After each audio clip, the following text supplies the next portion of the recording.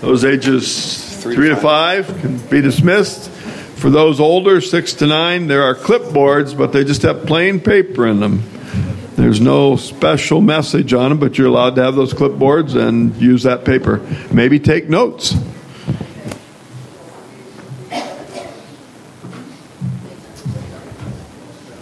I already introduced him in prayer, but you know we're having John Hutcheson today from Frontline Ministries.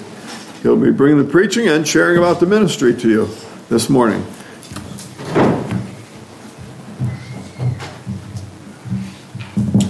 Thank you, sir. And it's a joy to be back with you at First Baptist of Ripley. It's been several years since I was here before to bring you an update. I'm John Hutcheson, the Field Director of Frontline Missions International. I oversee our ministries in the former Soviet countries, and we talked about those in the Sunday School hour this morning. I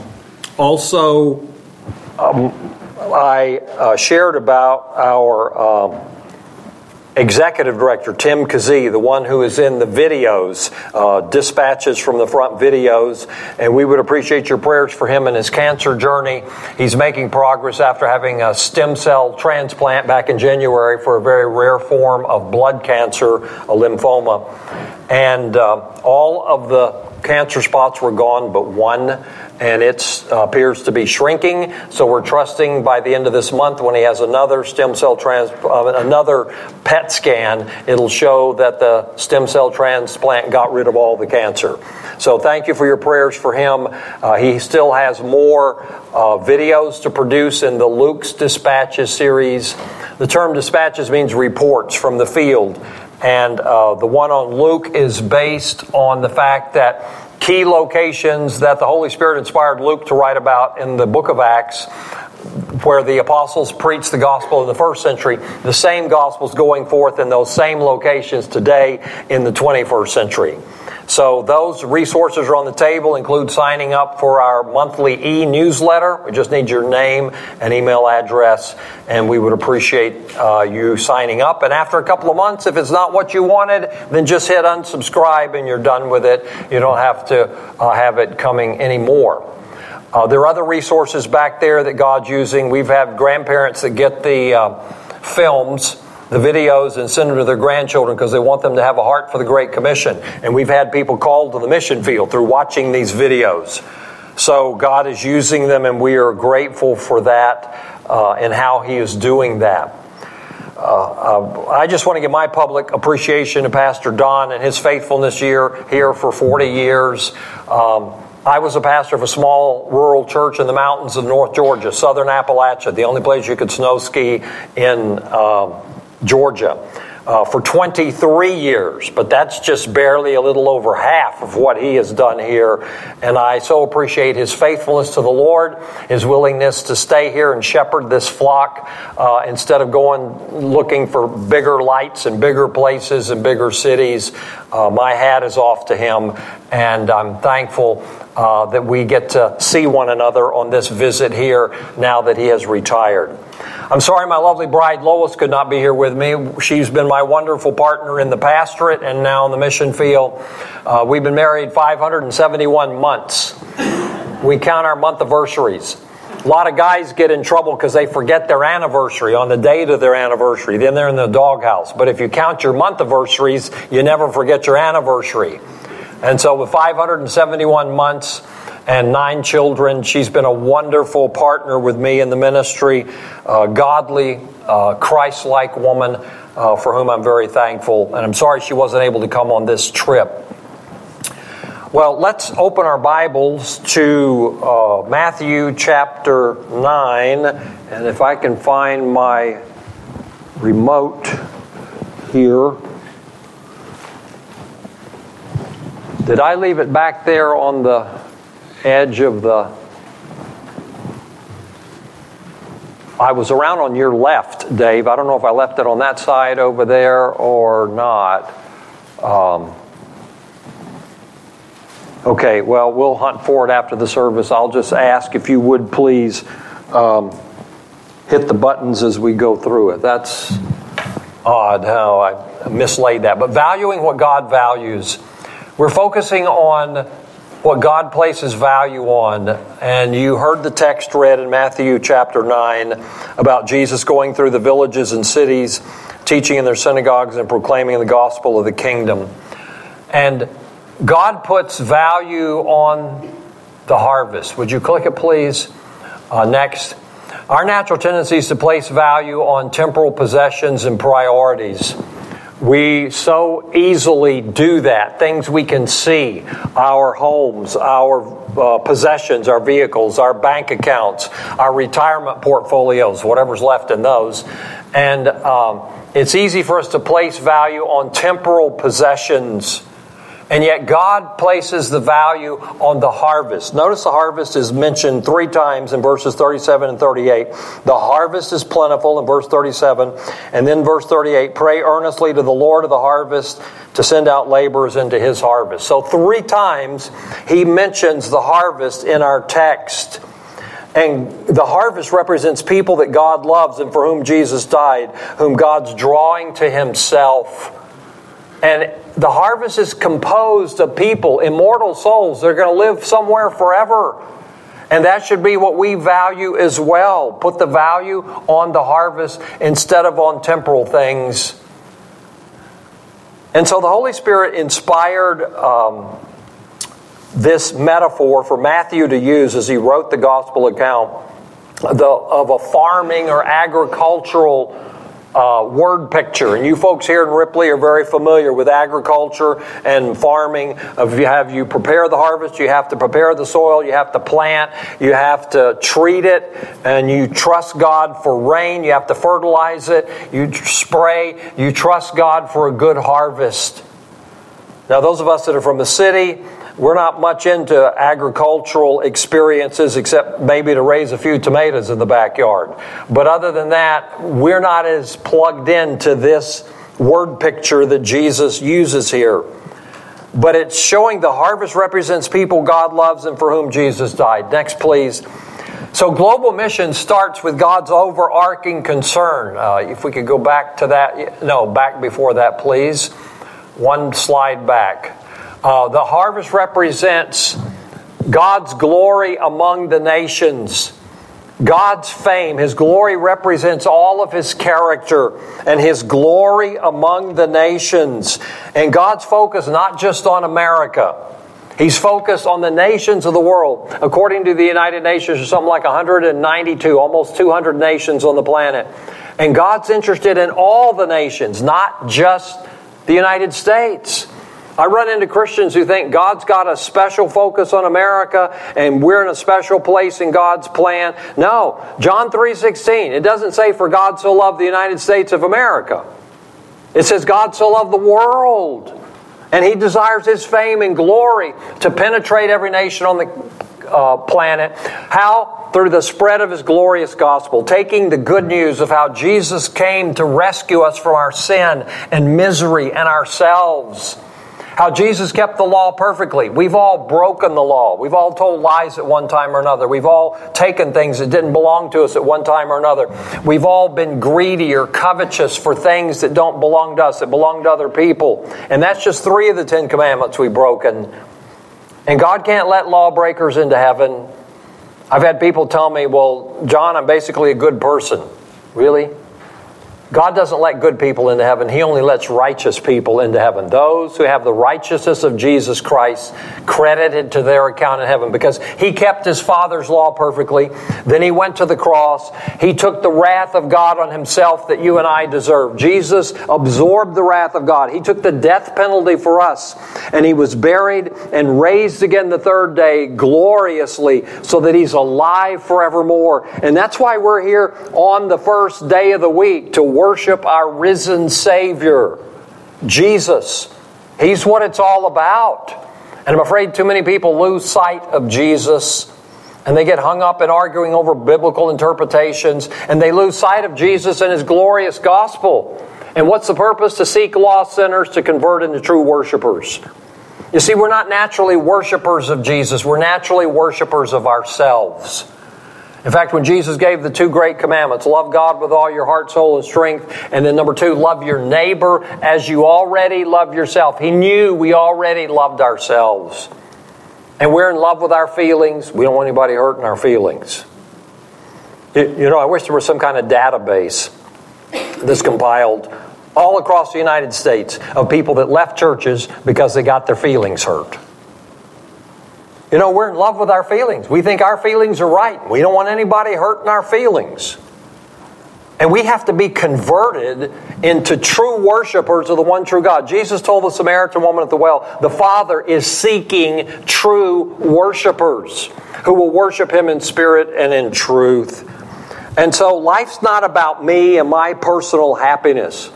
We're getting bombarded with this new religion in America today of expressive individualism that says, just follow your own heart, do whatever makes you happy, follow your own dreams. Instead of seeking God and His standards and His Word, it's all about me. We're bombarded with that today. But life's not about me and my personal happiness. Life is about Jesus and His gospel. Next, please. So let's see the heart of Jesus in this great harvest. Notice in verse 35, Jesus went throughout all the cities and villages, teaching and proclaiming the gospel. Notice His contacts with the crowds. We see, number one, in this great harvest, there's a reality to this harvest. Crowds of people. And what's Jesus doing? He's proclaiming the gospel.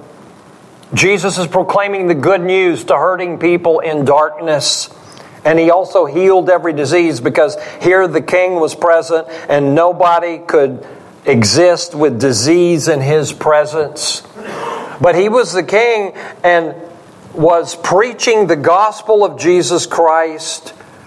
And what's interesting is, at verse 36, when He saw the crowds, when Jesus saw crowds of people around Him, His compassion came forth. He had compassion for them. It's an interesting word in the Greek language. It's splanchnizomai. It has the idea of feeling in one's innermost being.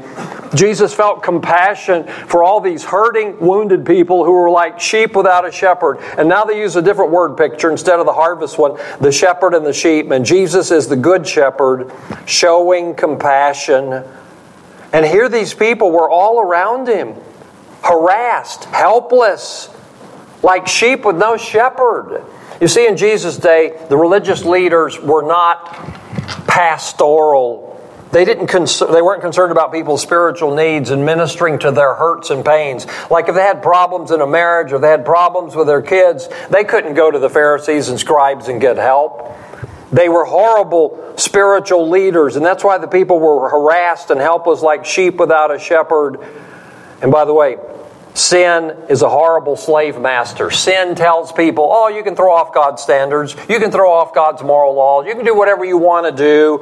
And you'll just have great fun. And it lies to people and doesn't tell them that sin leaves them with guilt. This nagging guilt of their conscience. It doesn't tell them that they're left with emptiness on the inside because of pursuing selfish ways instead of God's ways. So Jesus saw all these hurting people and He was moved with compassion on them. Hey, when you're out in public around people, you're at a store or you're at a sporting event or you're at work, do you ever look at people through spiritual eyes and wonder, I wonder if this guy's ever heard a clear presentation of the gospel? Or you see this gal over here, I wonder where she's going to spend eternity. Is she going to spend eternity with Jesus in the new heavens and the new earth? Or is she going to spend eternity separated from Jesus in the lake of fire? Do you ever look at people through spiritual eyes? Jesus was looking at them through spiritual eyes. And He was seeing, He was empathizing, being around hurting people. Next, please. Let's look at the great harvest today. Fast forward to the 21st century. The world population is growing at a rate of 250,000 a day. It's now 8 billion people. We can't even wrap our heads around that big of a number. 8 billion people. And the fastest growing religion is not Christianity, it's Islam. And in fact, if Jesus doesn't come back first, if Jesus does not do something by the year 2070, and that's just a short 48 years from now, many of us will not be alive then, but our children and grandchildren will be, Islam will be the largest religion on the planet.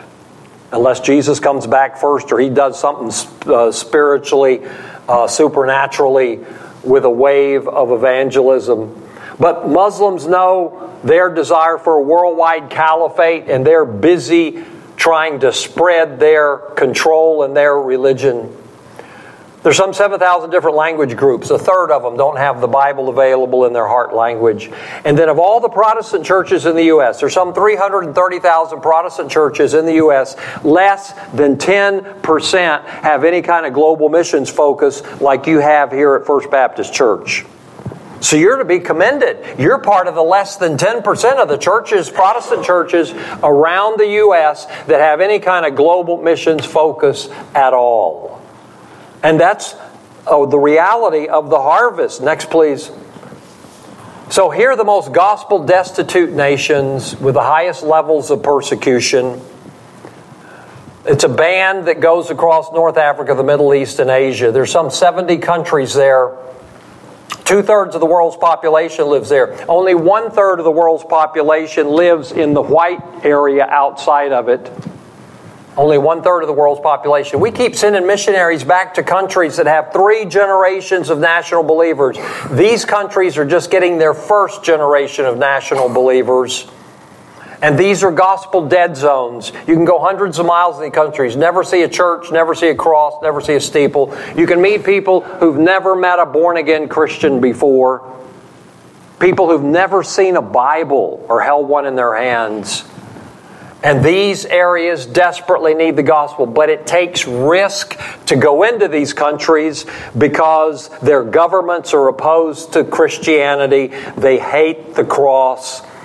Now, as I said in Sunday school this morning, American corporations like Nike, like McDonald's, they found out ways, Coca-Cola, they found out ways to get into these countries to make a buck. Why can't the Lord's people find creative ways to get into these countries?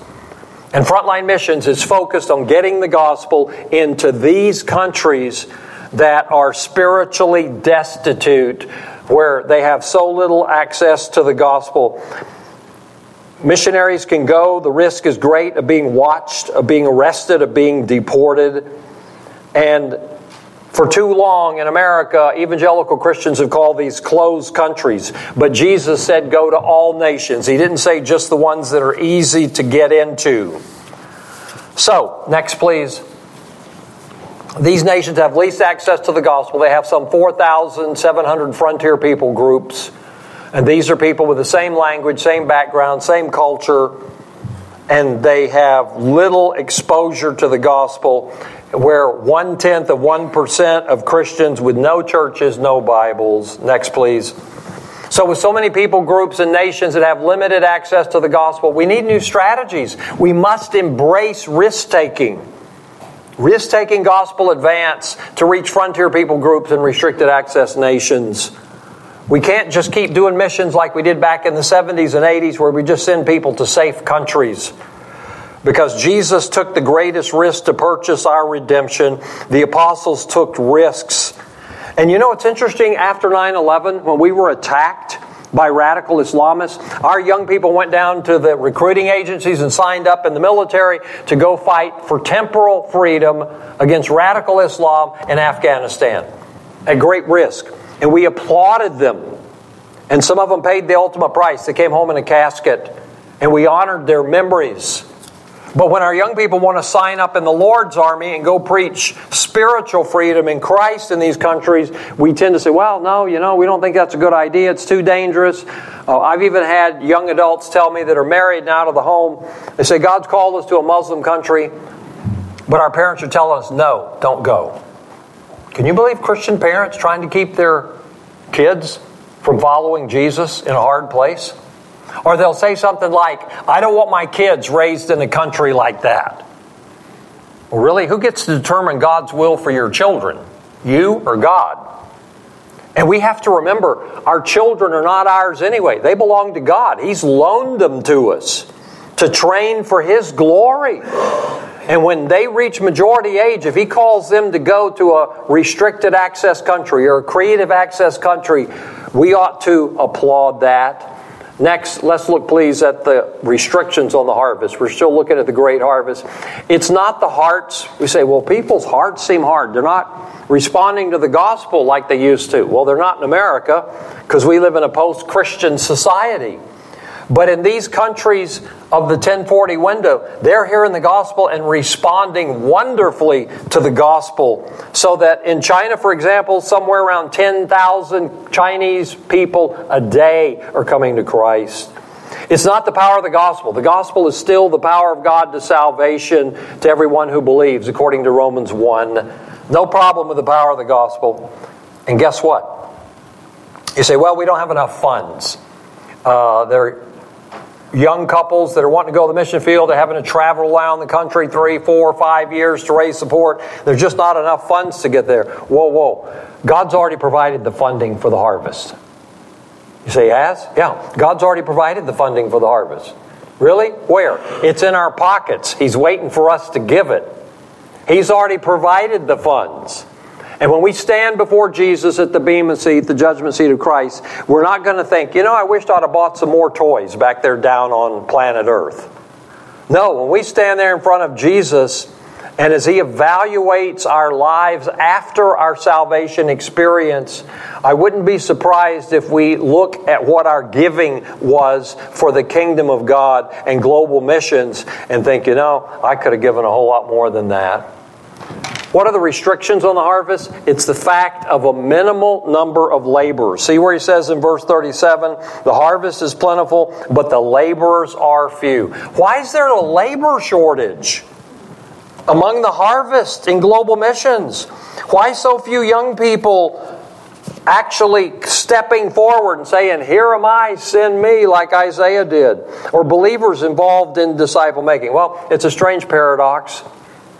Because you'd think people redeemed by the grace of God, taken out of the miry clay, have their feet set on a rock where He establishes our going and puts a new song in our mouths, that we'd be shouting that from the housetops. It's a strange paradox, but it's a serious difficulty too, because if Jesus had given the responsibility of proclaiming the good news to the angels, they would have already gotten it done. Because whatever God tells the angels to do, they do it just like that. No deliberating, no having committee meetings to discuss it. They obey what Jesus tells them to do. Next, please. So, what are the factors for why there's a minimal number of laborers? Why is there a labor shortage? Well, it's a lack of Spirit-controlled living, where we're not filled with the Spirit day by day and making God-centered choices instead of self-centered choices.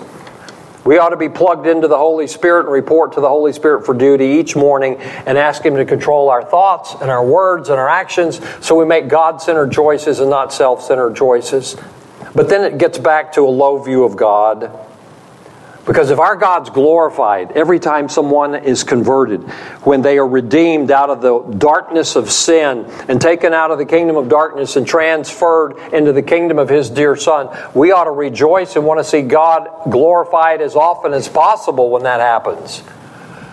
And here's another reason why, when it relates to the Bible colleges and seminaries in North America, and this is North America, includes Canada and the U.S., more than 95% of the graduates of most Bible colleges and seminaries in North America stay in the U.S. and Canada and minister to the 5% of the world who live in these two countries.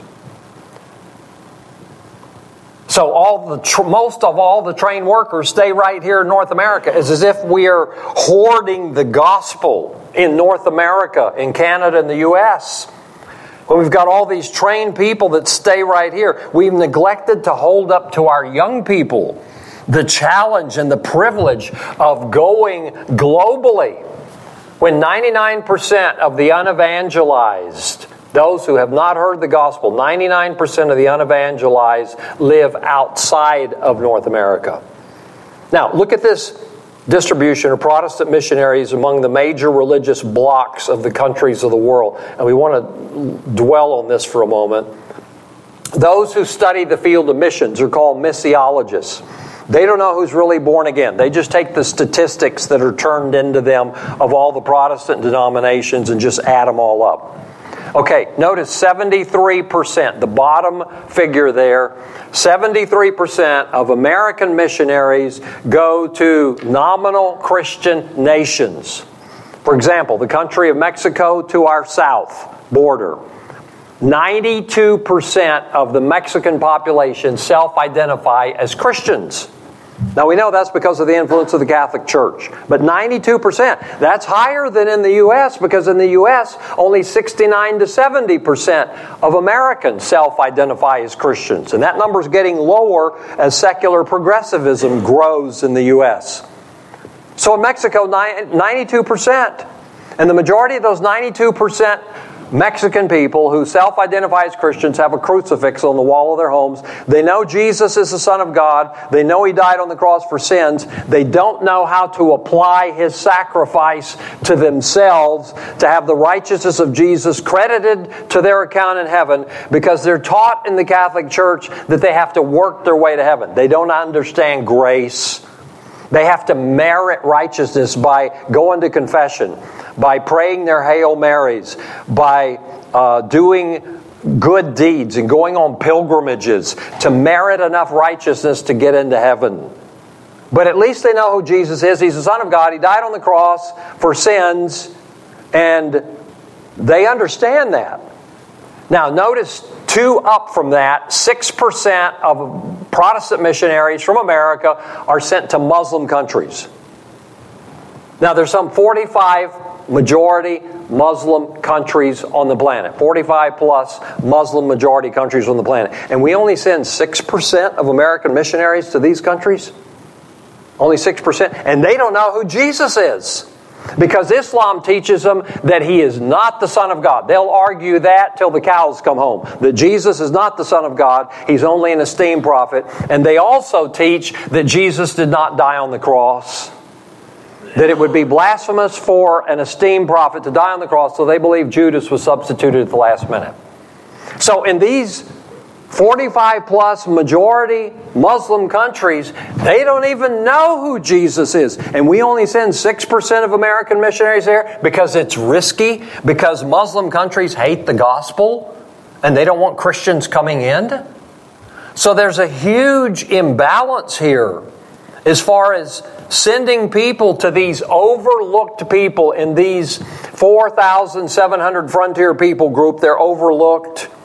And in many cases, not even targeted for the gospel.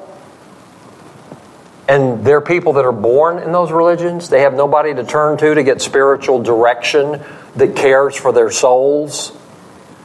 And they don't have anybody praying for them by name. I mean, many of you have unsaved friends, unsaved relatives you're praying for by name to get saved. But people in these countries, nobody's praying for them by name to come to Jesus.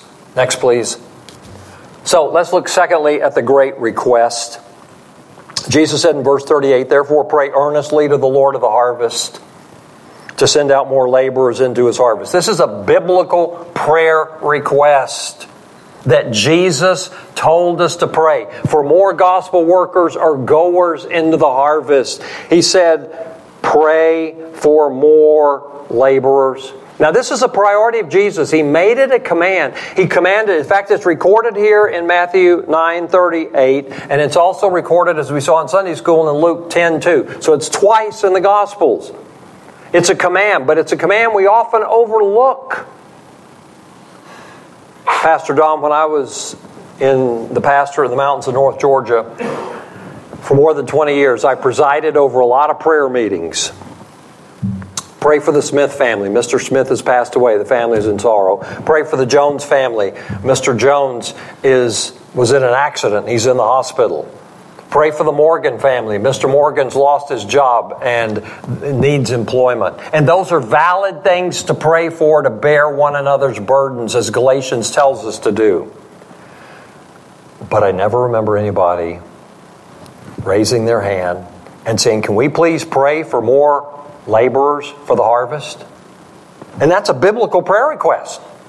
Something we ought to be praying for on a regular basis. It's a pattern that we overlook. In fact, the Spirit of God convicted me because one day I was having my quiet time, going through my prayer list with all these things on it, and the Spirit of God said to me, "John, you got your prayer list with all these things on it, but you're not praying for more laborers for the harvest. And I told you in my word to pray for more laborers for the harvest." And I had to say, "God, you're right. You've convicted me I'm wrong. I have not been obedient to that. And I started praying more specifically for God to send out more laborers in the harvest. In my home church in Greer, South Carolina right now, we have on our Wednesday night prayer list, every Wednesday night on the prayer list, pray for more workers for the harvest. And it's a biblical practice founded on a deep sense of need. Notice it says, therefore, pray earnestly to the Lord of the harvest. Earnestly. The New American Standard says, plead with the Lord. It's intercession based on a deep sense of need. Lord, the need is great. With all these billions of people in darkness and all these frontier people groups that nobody's targeting. And it's also focused on thrusting out. It says, pray earnestly to the Lord of the harvest to send out laborers. That's ekbalo, the word in the original language, which literally means to thrust or shove people out. Why does God have to shove us out? Because we get in our comfort zones, our ruts. You know what a rut is? It's a grave with both ends kicked out. We get in our comfort zones, and we've all got neighbors and friends and co-workers and people we've known for years that we've talked to about the weather and sports and farming and our hobbies and our children, our grandchildren, but we've never talked to them about Jesus. Because we're so afraid if we step outside our rut and start a gospel conversation, there's the risk that they might get angry, that they might reject us, or they might laugh at us, or ask us a question from the Bible we don't know the answer to, so we just stay inside our ruts, inside our comfort zones with our lips zippered shut. And God is wanting to thrust out more laborers into the harvest to take the good news. And this happened in the Old Testament when He called Moses to be God's spokesman to Pharaoh, the most powerful king on the planet in Egypt. Moses said, no, I'm a man slow of speech. I can't go. When God called Isaiah to be a prophet to Israel, he said, I'm a man of unclean lips, not me. He called Jeremiah to be a prophet to the nations, and Jeremiah said, but I'm but a youth. I'm too young a guy to do it. And God's always had to thrust us outside our comfort zone. So that's why Frontline Missions has come up with this 31-day prayer calendar. They're on the table back there in the foyer. You can pick one up on your way out. Praying for this part of the world, this 1040 window region where we have ministries. And we're asking people to pray for one country a day. You know how long it takes to name one country before the throne of grace? With these two requests that we saw this morning. Next, please. This is entry-level intercession, okay? Pray for more goers to take the gospel and special grace for suffering Christians. Hebrews 13:3 says, remember the prisoners as if you're chained with them. Now, by the way, as you pray for more goers, you pray, Lord, raise up more goers in the next generation out of our own body here at First Baptist. Raise up from our own children and young people. Help us to be like Acts 13, Antioch, ascending church that sent out Barnabas and Paul. Help us to be ascending church. And you've had people go out of here from this church. The lady coming next week to Peru, I understand, is Pastor Don's sister. Came out of this church. And God's done that in the past. But you say, Lord, we want you to do it with the next generation of children and young people growing up here. We want you to call them as goers into the harvest. So we've seen the great harvest. We've seen the great request. Notice thirdly, our great God. He's the Lord of the harvest. Now, God's names teach us His character. It's a wonderful study to study the names of God in Scripture. I did a listing of my own, came up with some 55 names. Names of the Father, names of the Son, names of the Spirit, because they teach us so much about our great God and His attributes and His offices and His ministries to us. For example, in the Old Testament, the name El Elyon is the Most High God. Our God is the Most High God of all gods on the planet. No God is higher than our gods. Allah is not higher than Jesus.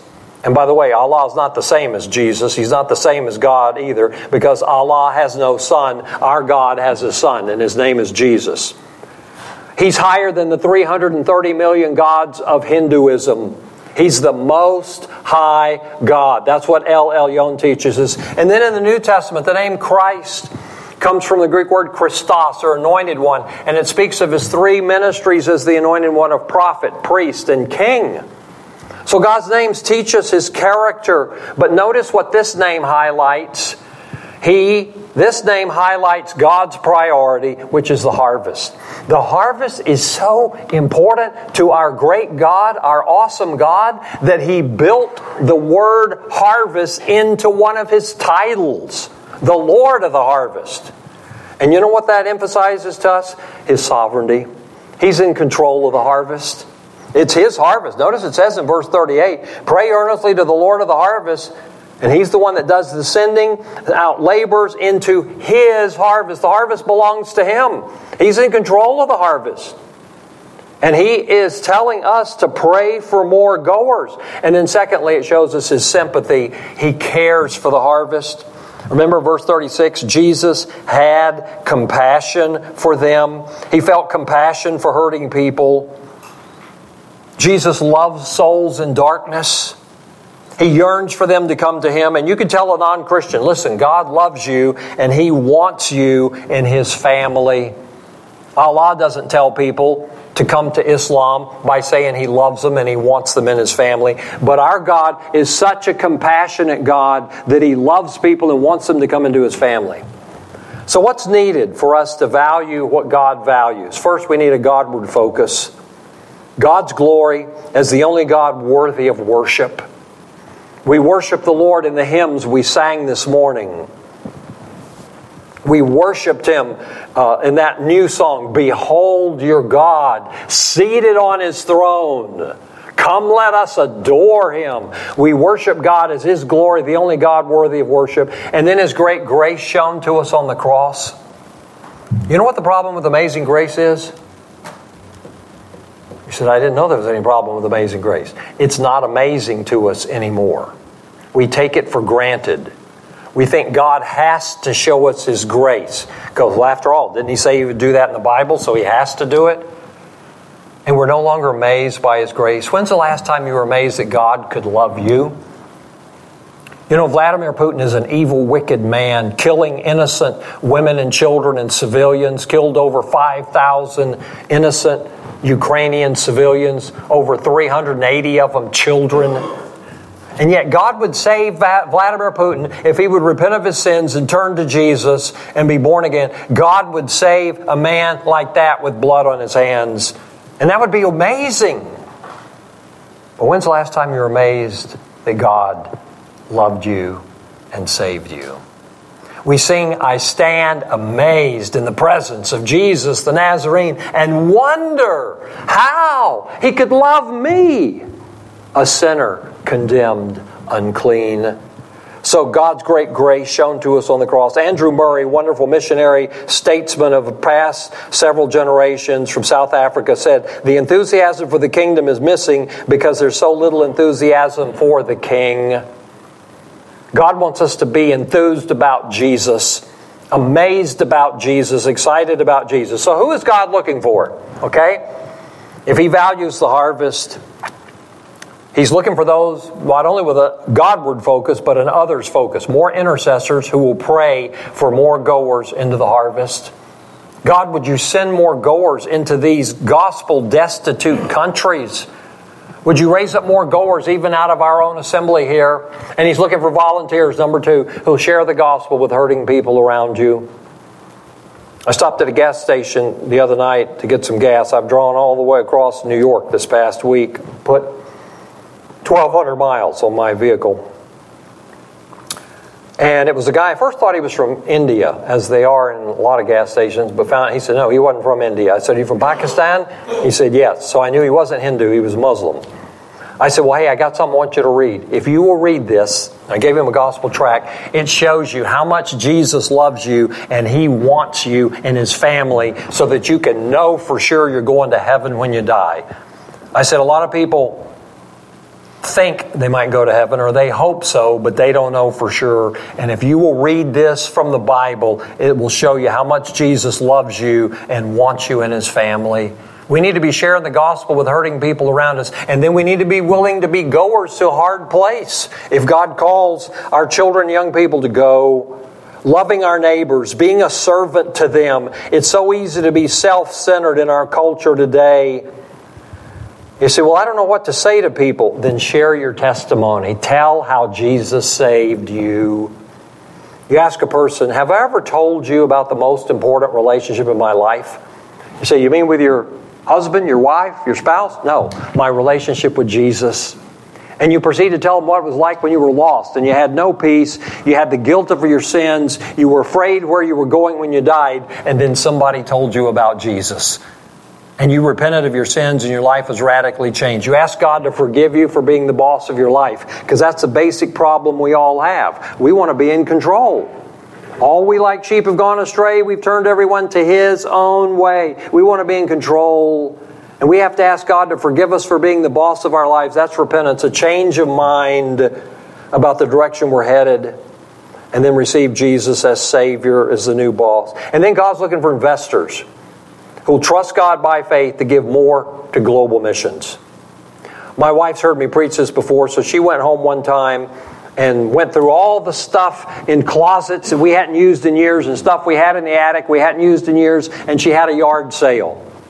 This is a number of years back, and she cleared $700 that she had received to give to global missions. So she was just looking for ways to get more resources available to lay up treasure in heaven and trust God by faith to see, hey, can we get more this year than we did last year? Because Jesus is worthy and the need is great in these people groups and nations. And God's the owner anyway of our funds, our resources. It's not my money, it's God's money. He's the owner. Haggai 2:5 says, the gold and the silver is mine, says the Lord. It's all His. We're just the managers. He's the owner. We're the managers. We're supposed to give it where He says give it for the sake of His kingdom. So do you see why God values the harvest for His glory? He's looking at the ultimate fulfillment in the marriage supper of the Lamb when He presents a bride composed of people from every tribe, every people group, every nation to His Son Jesus. God's looking forward to that event with great anticipation. So are you involved in some type of gospel ministry to make disciples? Will you pray for more goers into the harvest? There's no limit to what a church can accomplish when it's focused on worshiping God's glory, and that drives us out into the harvest fields to share the good news and rescue the perishing. Let's pray. Father, thank You for loving us with Your great love and compassion. You're the one that's shown sympathy towards us and the harvest. Help us to have on our heart what's on Your heart, which is men, women, boys, and girls in the darkness of Christless eternity, and they need someone to lovingly tell them about Jesus. Would You do a work in our hearts for the fame and glory of Jesus to the nations? We pray in Jesus' name. Amen.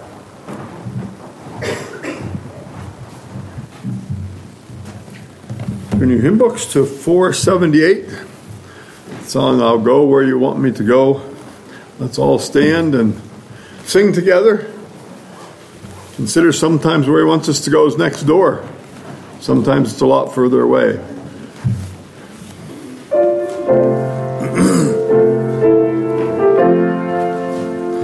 It may not be on a mountain high or over the stormy sea.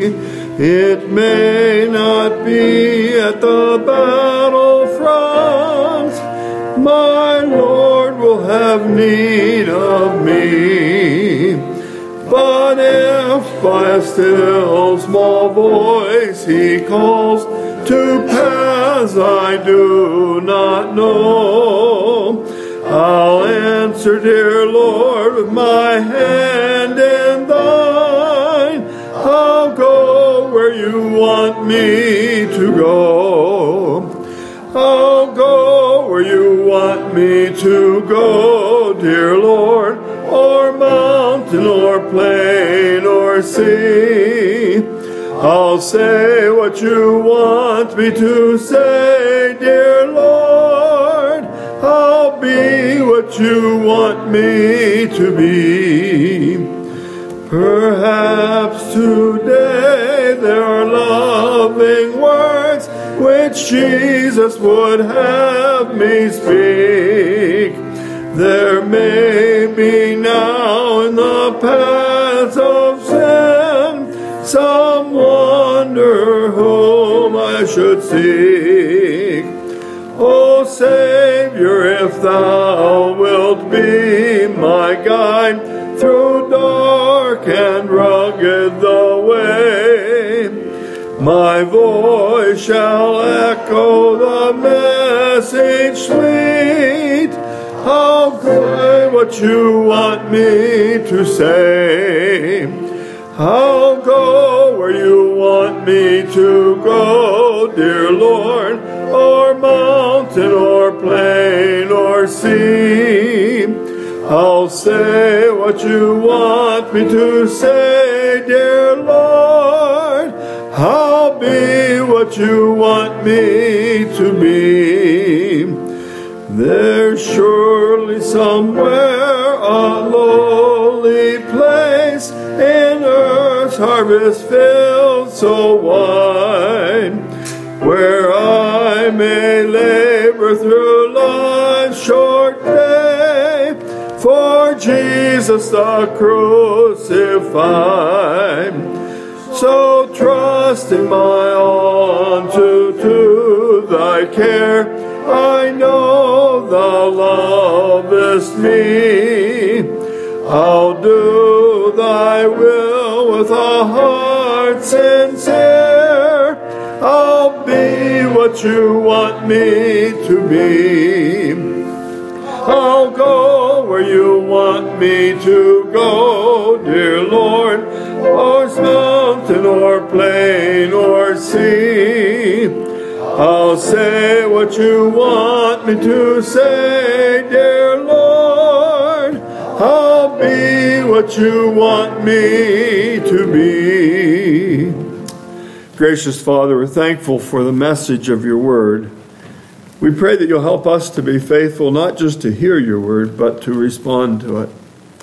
Help us to determine what you desire of us and to hear your leading and to be willing, Lord, to do what is uncomfortable for us and to tell others about Christ. Lord, we have such great joy in knowing that we're in your family. Help us to have that great desire that comes with that would want others to be in that family with us. We pray that as we leave today, we'll have been pushed by your Spirit to hear your word, to respond, and to move. It's easy, Lord, for us to just quietly say, I'm too busy, or there's many other things that would keep me from going.